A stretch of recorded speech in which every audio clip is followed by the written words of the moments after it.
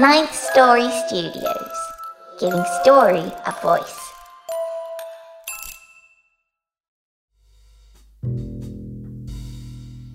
You're listening to The Private Collector. Hang on to your hats. Things are about to get weird.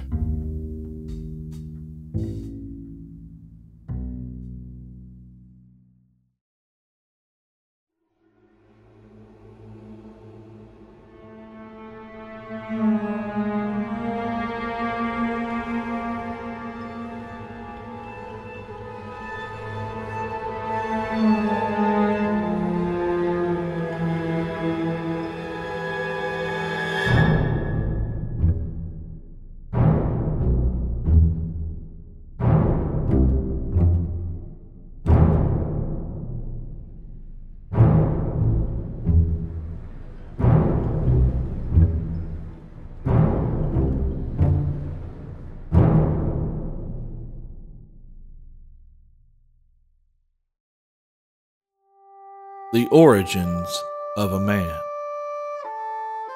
The Lord God Almighty himself cast out all foul, contemptuous, and unrepentant sinners of filth. Yes, he did.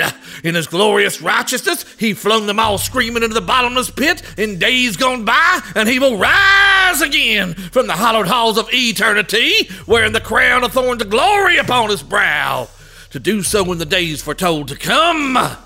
You mark my words on that. Oh, you mark my words. The dusty old pile of rags bellowed from the gutter just off Bourbon Street on Toulouse.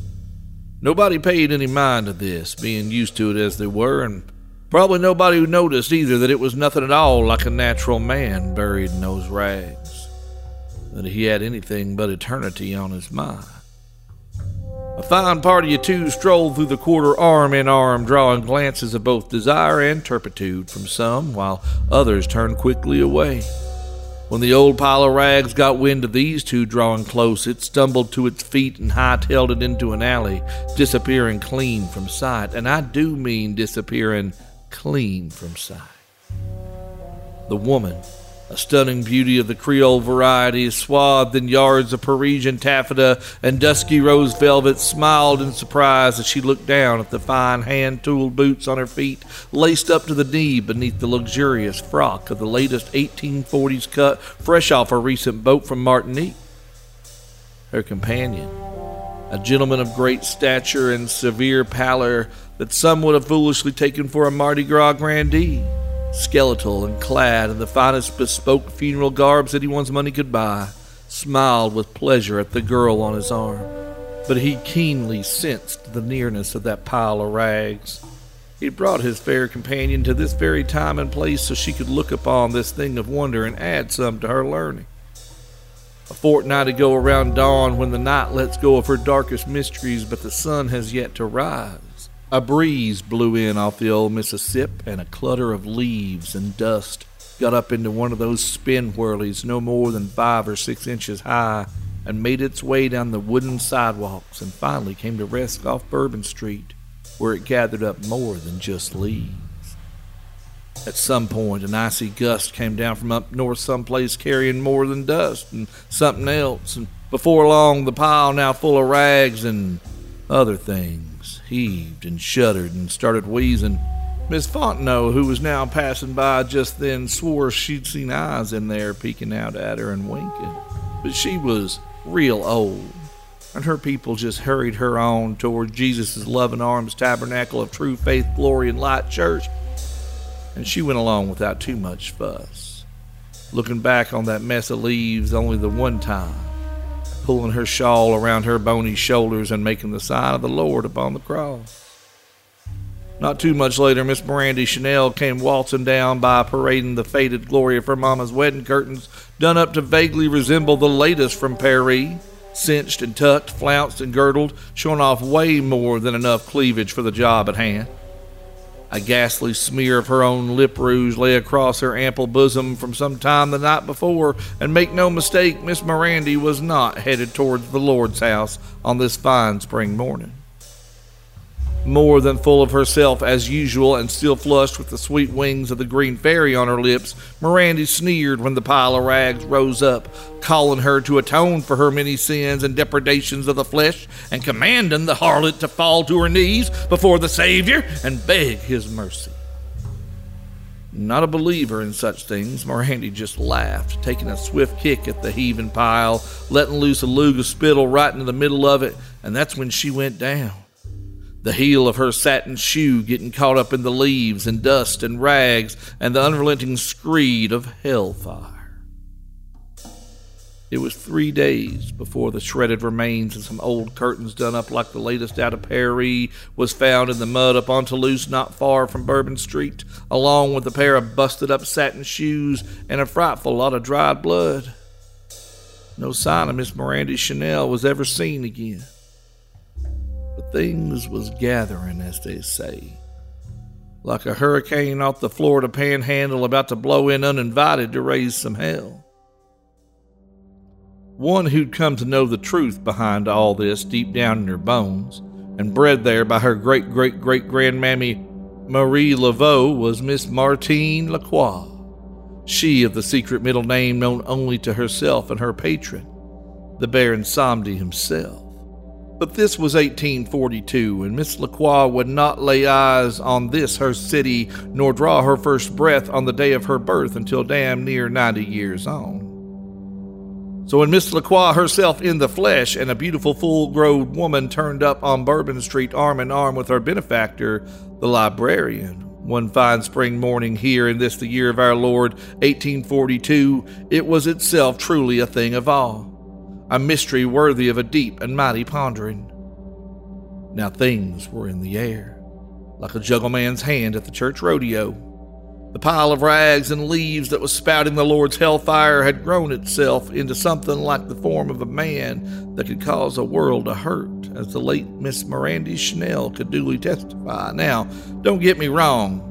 When I say the late Miss Mirandy Chanel, I don't mean she was dead, not exactly. The pile of rags had dragged itself and Mirandy deep into the bayou, where it fermented a bit and cooked itself in the hot Louisiana sun. It took over an old dilapidated shack, heading towards what end maybe it didn't even rightly know. And Miss Mirandy, she was transformed into a thing of great wonder, if not exactly beauty. Away from the prying eyes of New Orleans' finest and everybody else, the thing of rags and leaves grew thick inside itself and drew something akin to its first breath in the course of things. Anybody passing that old shack in the dead of the night would have had heard terrible wails of hideous pain and screams of monstrous joy and glory as the bayou moon grinned down its evil eye upon the scene. The thing had yet to take a name for itself. That was still to come. But it was already bursting with spit and bile and had worked up a mighty fearsome hunger. At sunrise on the seventh day, the thing emerged whole from the shack and shambled down to the water, where it pulled Miss Mirandy Chanel out of the water.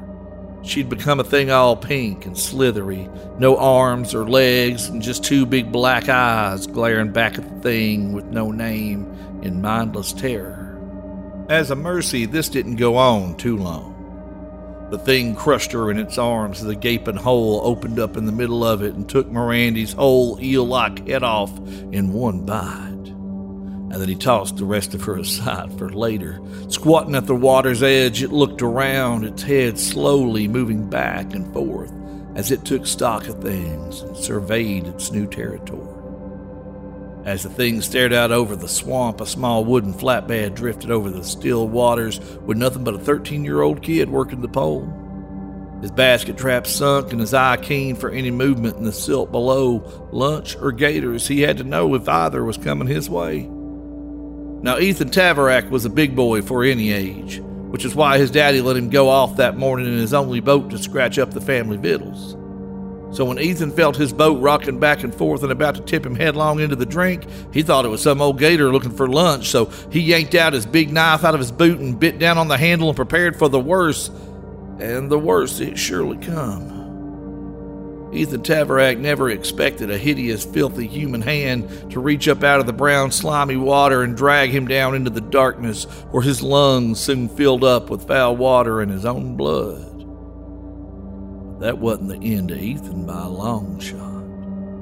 The next morning, after the man-looking thing had had its way with the boy, there wasn't anything left of him but a thing all pink and slithery with two big black mindless eyes thrashing around in the water with nothing but a mockery of life.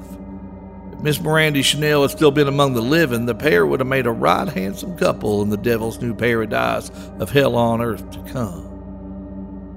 The thing that looked and thought more like a man with each passing day built up a water corral to hold young Ethan. There's big plans for him. He'd be doing his part to help bring on a whole new order of things to the bayou and well beyond. A few days after that, when the thing had come far enough along to have a brain that worked that could cipher up, he did a sign saying, "Behold, God's very own mystery. Just 5 cents a look-see. Tell all your friends. Come one, come all." And he nailed that sign to a tree by the water pen where what used to be young Ethan Taverack swam back and forth all day, bashing himself against the pen and praying for his own demise and the Lord's sweet forgiveness for his sins, though they be many and severe. In time, the thing looked enough like a man and thought enough like one to pass among them as one of their own. So he figured he'd best have a proper name, as they did. After some due consideration, he came to the conclusion that Amédée Philippe was a right fine name and had a certain ring to it. She of the secret middle name known only to herself and her patron, the Baron Samedi himself. Martine Lacroix come screaming into this world on April 1, 1930, but she was nobody's fool. Even as a tyke, she always got her own way, even though she was never a spoilt child. She never met her daddy, though. Not because he died or run off, nothing like that. It was a matter of design by her mama, Ada Shirley Johnson. She'd searched long and hard for the right daddy to help her make her kids, the twins, Martine and Maurice. When she found him, she took him to her bed soon as she knew her moon was right for such thing.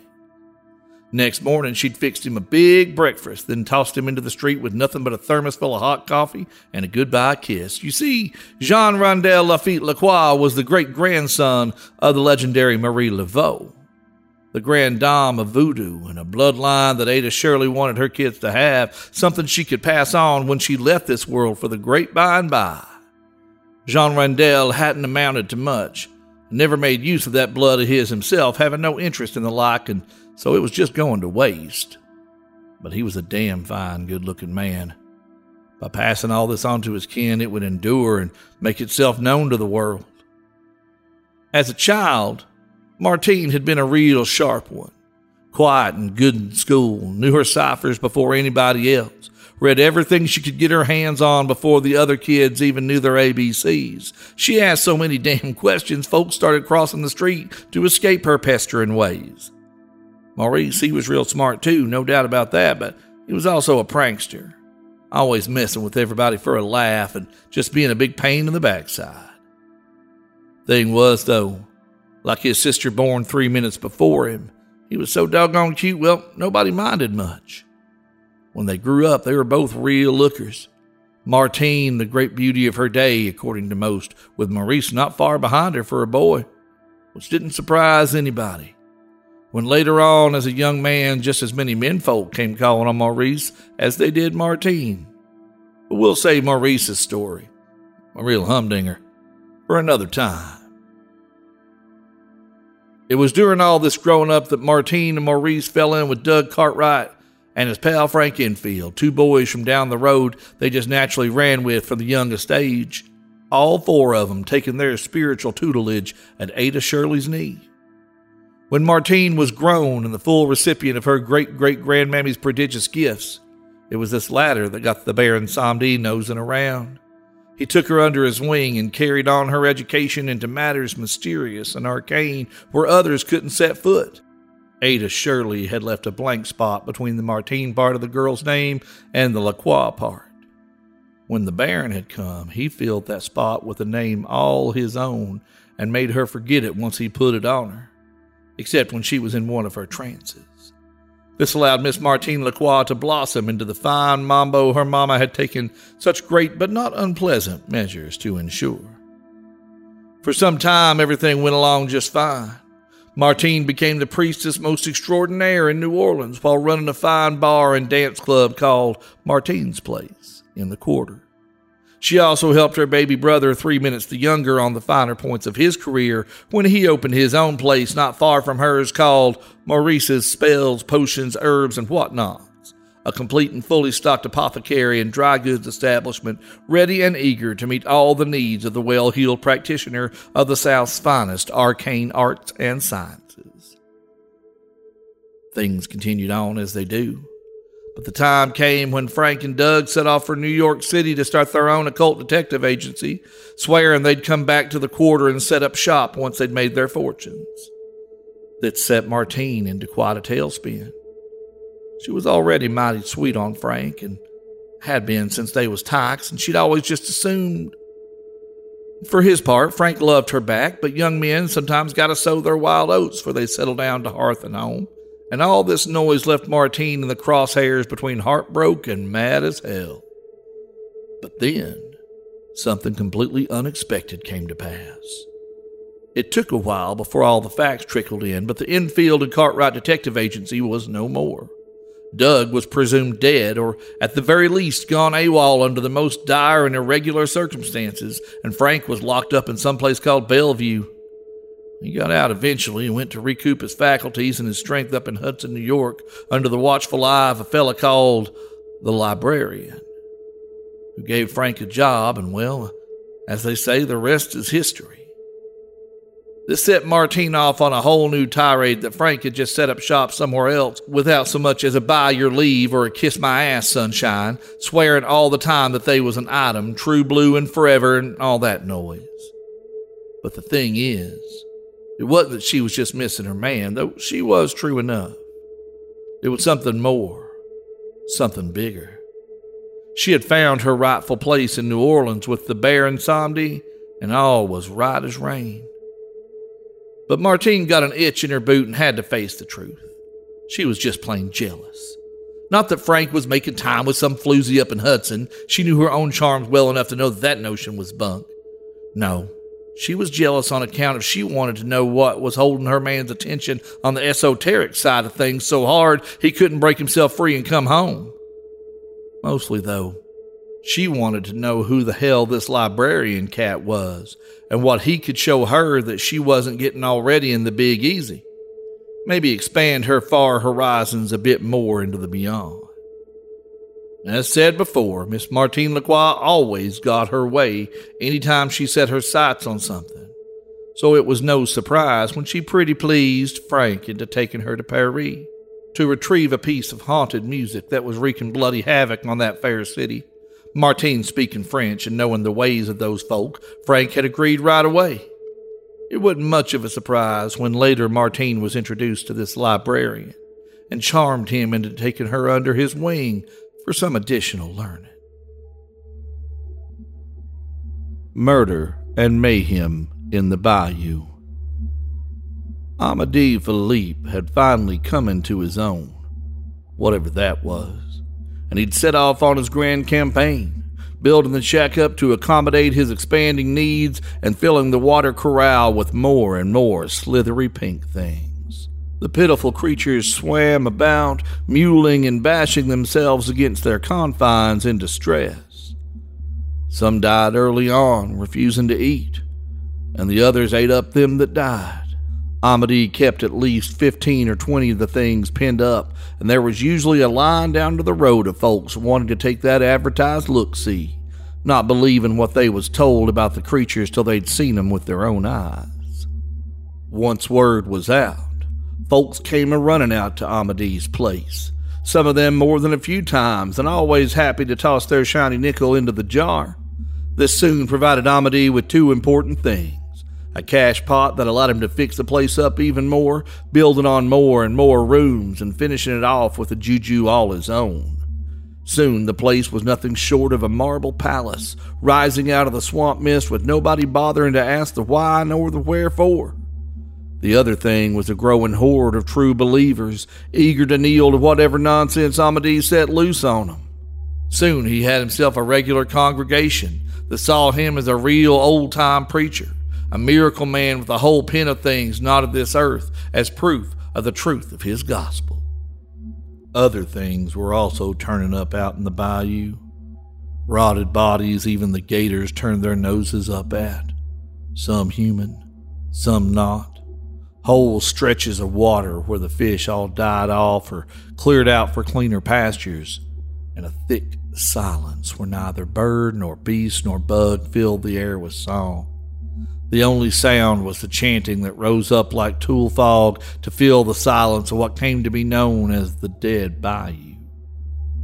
Each night past midnight they started in, and not a bit of it sounded anything at all like the Lord's sweet hymns. Any local folks still in the vicinity at the time packed up and pulled out, setting up beggar camps if need be, just to be getting gone from the place and the whim-whams that gnawed at you just passing by there even full daylight.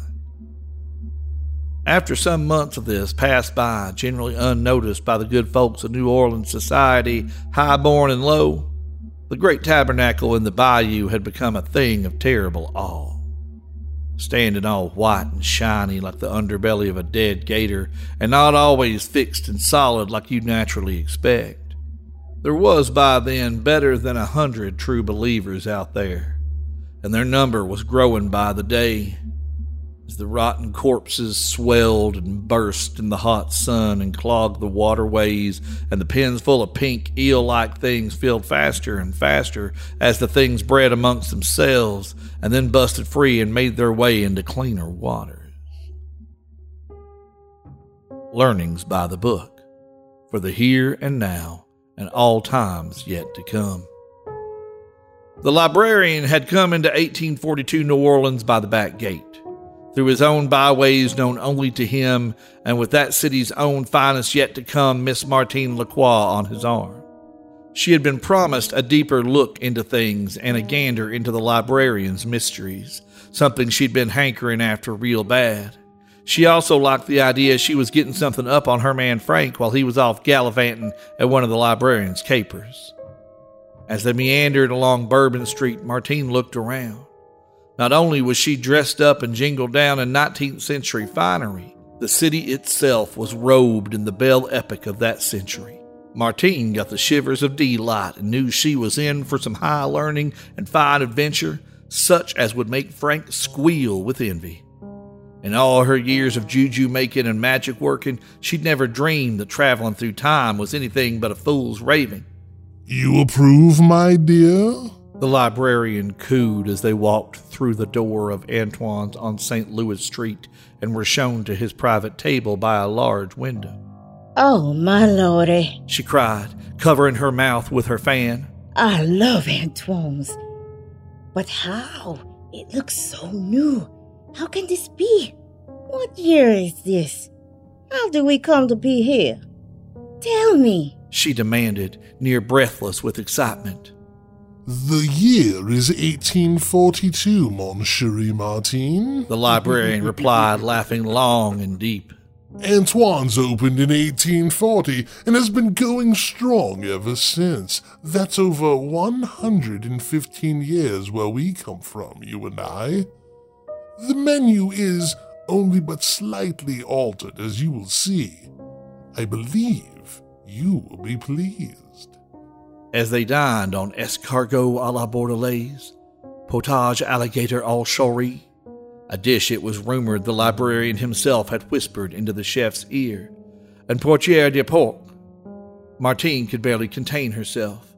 But she was not a child and wasn't going to act like a kid at her first church carnival.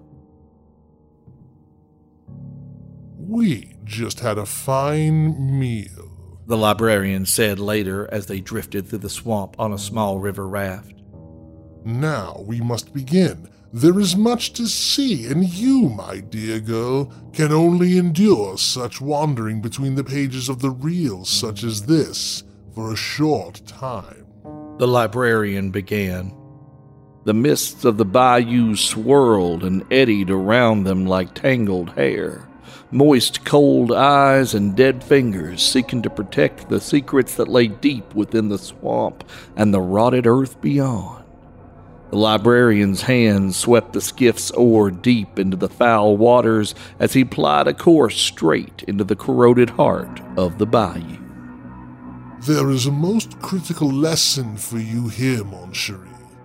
You will see what is possible for you, what is allowed and what is strictly forbidden as you venture beyond the natural confines of your birthplaces.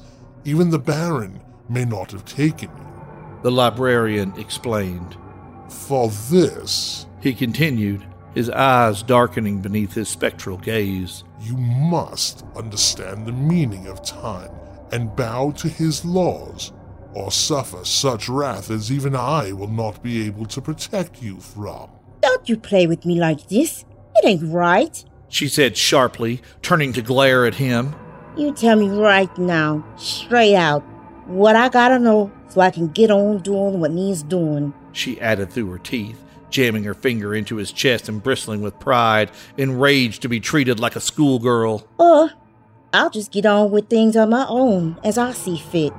The librarian snorted and laughed, taking a step back, wholly unused to such unrepentant familiarity directed toward his person, but amused all the same. The Baron said you could be a most petulant child at times. The librarian roared with laughter, then went silent as he considered how to best say his piece. But he didn't do you justice, my dear, he added softly. Now, are you ready to proceed towards what I have brought you here to see? Martine nodded sharply, keeping her tongue as they walked up the banks of the swamp and headed for what was coming to be known as the God's almighty own house, to those who knelt within and greedily partook of its rites and sacraments. Before they left the swamp for what passed for dry land, Marine stopped short and cut loose a curse of rage and disbelief. She stood staring into the pen, with the slithery pink wonder that was Ethan Taverack and others of his kind splashed around and tore their hide to shreds trying to break free. They ripped savagely into each other, and Martine thought it was a kind of mercy that in their frenzy they managed to kill each other. She stood there on the banks of that foul water, her arms slowly raising up on high, words spilling from her lips in a tongue the librarian didn't know, but understood the meaning of to the quick. Martine's face grew dark and grave beyond her years, her eyes wild and clouded with hate. What are they? She hissed through clenched teeth, her lips curled back, knowing they were as unnatural as any swamp mammy or devil chaw. Without waiting for an answer and hearing none, she picked up a nearby stick and felt its weight in her hand and then closed her eyes. At first, her voice started off soft and low, like she was singing to a tyke at bedtime, and then it rose steadily, shrill and powerful with rage. The librarian looked on, nodding to himself and liking what he was seeing. Martine raised the stick over her head and roared a command that like to bring down the heavens to its knees. She plunged the tip of the stick into the water like it was the sword of Damocles itself. Lightning shot down from the sky into the swamp, putting a speedy end to all the things in the pen. They all went quiet and turned belly up. Martine sang a prayer over them, said the Baron's name just once, then turned on her heels and joined the librarian. I don't suppose that's the worst of it. She growled. The look on his face told her what she needed to know. All right then, let's get on with it. Martine took the lead. Sensing the direction they was headed, she got a real bad feeling. Recognizing as she did some of the natural landmarks and the direction of the sun over their heads. The tingle of the dark, shining, prickling the hairs on the back of her neck made her shake out her fingertips like she did when she was headed into juju that didn't feel right. Wherever they was headed, it was hot. The librarian let her go and followed on, wanting her to find her own way where they was headed, wanting to see what she was capable of. Knowing things could turn out real bad one way or the other, but things would turn out as they would.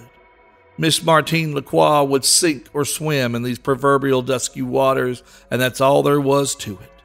She wanted to learn what lay beyond her, so learn she would. Juju and hex sorts out of its own. There was no baby, no hand-holding in the librarian's world. Martine started sidewinding through the thick Spanish moss that flowed from the trees like curtains to keep out prying eyes of somebody's business.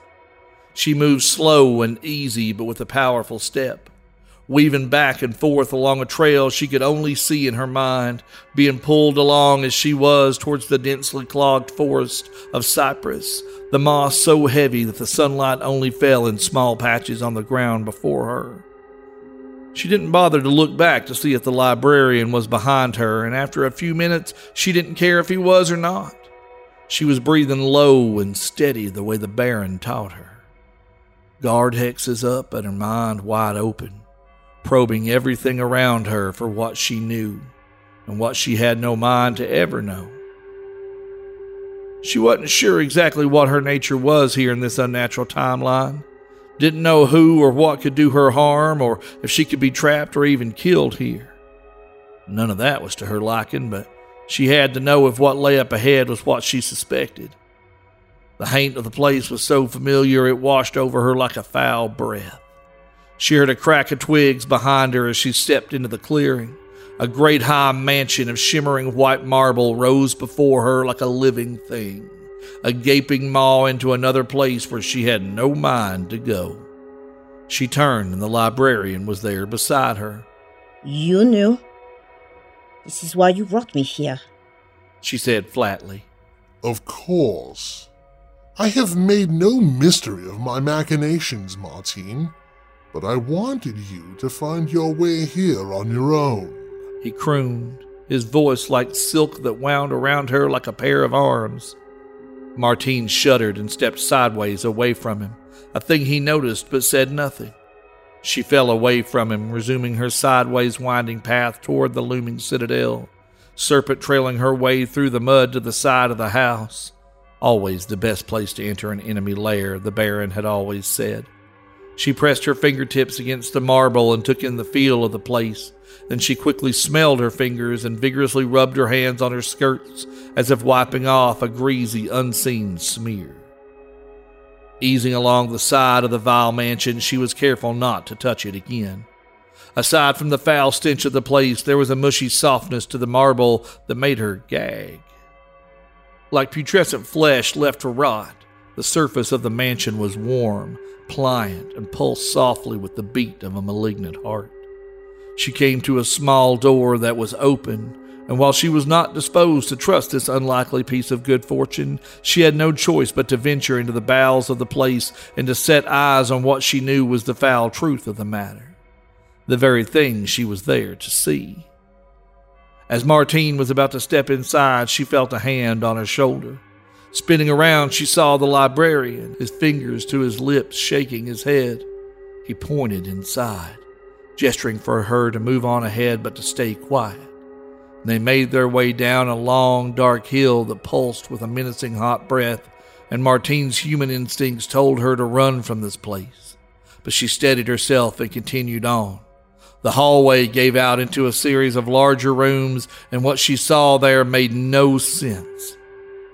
Here, people were dressed in the filthy, ragged finery of the 19th century New Orleans, and in ragged dungarees, faded shirts, and the tattered raiments of the riffraff of her own time. They passed dozens of people who wandered by in a daze of madness or drugs or bad juju or the mix of it, but not a one of them even glanced at Martine and the librarian as they moved among them. They heard noises, too, coming from several smaller side rooms where people sat or wallowed in filth on the floor, their teeth tearing into the pink, fleshy bodies of what looked just like the slithery, sad remains of Ethan Taverack and others like him who had come to the bayou looking for wonders untold and mysteries to behold, and who'd surely found them. Out a window, Martine saw buckboards and half-starved horses alongside Model Ts and even a brand-new 1955 Ford Fairlane, all parked in the mud around the side of the house. It all made sense. Of course it did. There was no time here. It was 1842 and 1955 and everything between all somehow mixed up together, and she turned and looked at the librarian, but he remained silent, pointing to a huge cavernous space up ahead. The tabernacle. The heart of this foul house of God Almighty. Hundreds of celebrants groveled on their faces in the muck oozing out of a dark, oily pool in the center of the room. Above the pool, more than 50 feet, was a vast, round opening to the dark, star-filled sky. Out the windows, it was still daylight, though, and Martine took this as proof of her suspicions of the place. Ami de Philippe, this is his place. This is how he started up. He was never no natural man at all, was he? Indeed. Now do you see? Do you begin to understand the ways of time and how we must navigate it to suit our aims and learn what we must for our work? Yes. She growled through her teeth, beginning to gather the strength of her ancestors and her daddy's mama Marie Laveau and the Baron Samedi, and most importantly, all her own she brought to the mix that nobody knew nothing about but her.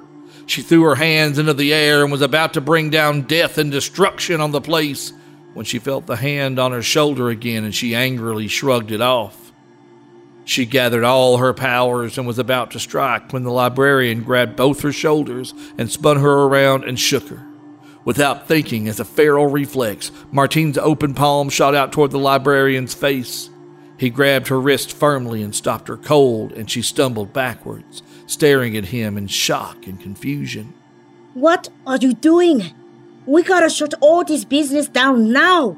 Get rid of this, send it back where it came from. We gotta call down all goodness and the Baron and everything else we know, she said, gasping for breath and having no idea what he was up to. No! The librarian roared, his voice echoing in his darkest command voice. A frightful thing Frank Enfield himself had never heard in all his years of doing the librarian's work. You cannot strike in this place. Everything is connected here, my dear. You can do nothing but watch and observe and learn. Everything here is learnings by the book. Everywhere else, there's room to take measure and test oneself, but not here. The hair I can't. She roared. You can't tell me I can't work my work whenever I see fit. Like hell you can. She moved forward into the room, deeper into the thick, pulsing swarm of celebrants. Something splashed in the pool and the water sloshed over the sides, spreading algae and muck across the floor, along with what looked like tadpoles. The celebrants cried out and scrambled to the foul matter and began lapping it up. Before you strike, Martine, look closely upon the faces here. Who do you see? There are many who are familiar to you here. Martine wandered to the crowd, not wanting to believe it was true. My mama's sister? No. She screamed, the tears now running from her eyes. Yes, your mother's sister. She hearkened to the call of greed, as did so many others, and when it was too late, she could no longer resist. Go on. Who else do you see? Martine cried out and almost slid to the floor. My daddy? I'd know his face anywhere from pictures my mama keeps hidden. No. Not all who came here wished to answer the call. Your daddy, after your mama threw him out, he didn't disappear, no ma'am. The librarian said softly, joining her by the pool while overhead the stars gathered into a dark, swirling mass. Your daddy and some of his friends came out here hoping to do what you want to do right now, but they were killed for their efforts. No proof nor legacy ever came down of their great sacrifice. But look, who else can you see?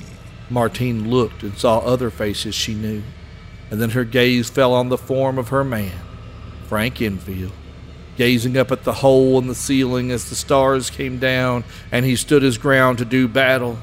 It was that time a year ago or better when Frank had come here to destroy the place, but she had been wrong. This place was not destroyed. The form of Amédée Philippe stood at his altar, hurling vile praise and command toward the stars as that swarming maelstrom poured through the hole in the ceiling, its great star-headed mass and the body of a hideous slug. If we destroyed this place now, then all those lives won't be wasted, lost in vain, for no damn good reason. Martine yelled, her voice thick with tears, full of rage and something else. No. I brought you here to show you time and how it permeates us, how it may be used to learn and see the truth of hidden things.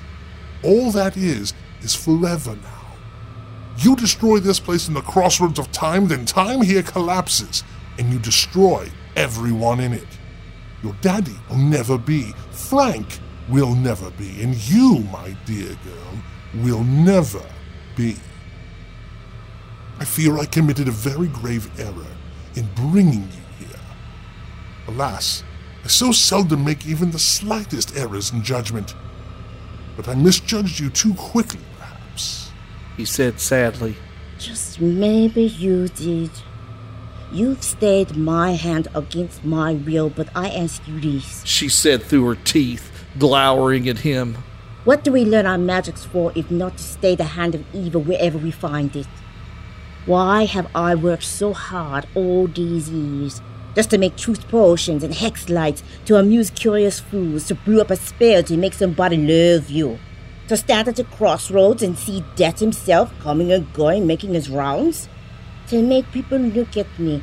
Oh, look at Martine. She's a big-time mambo.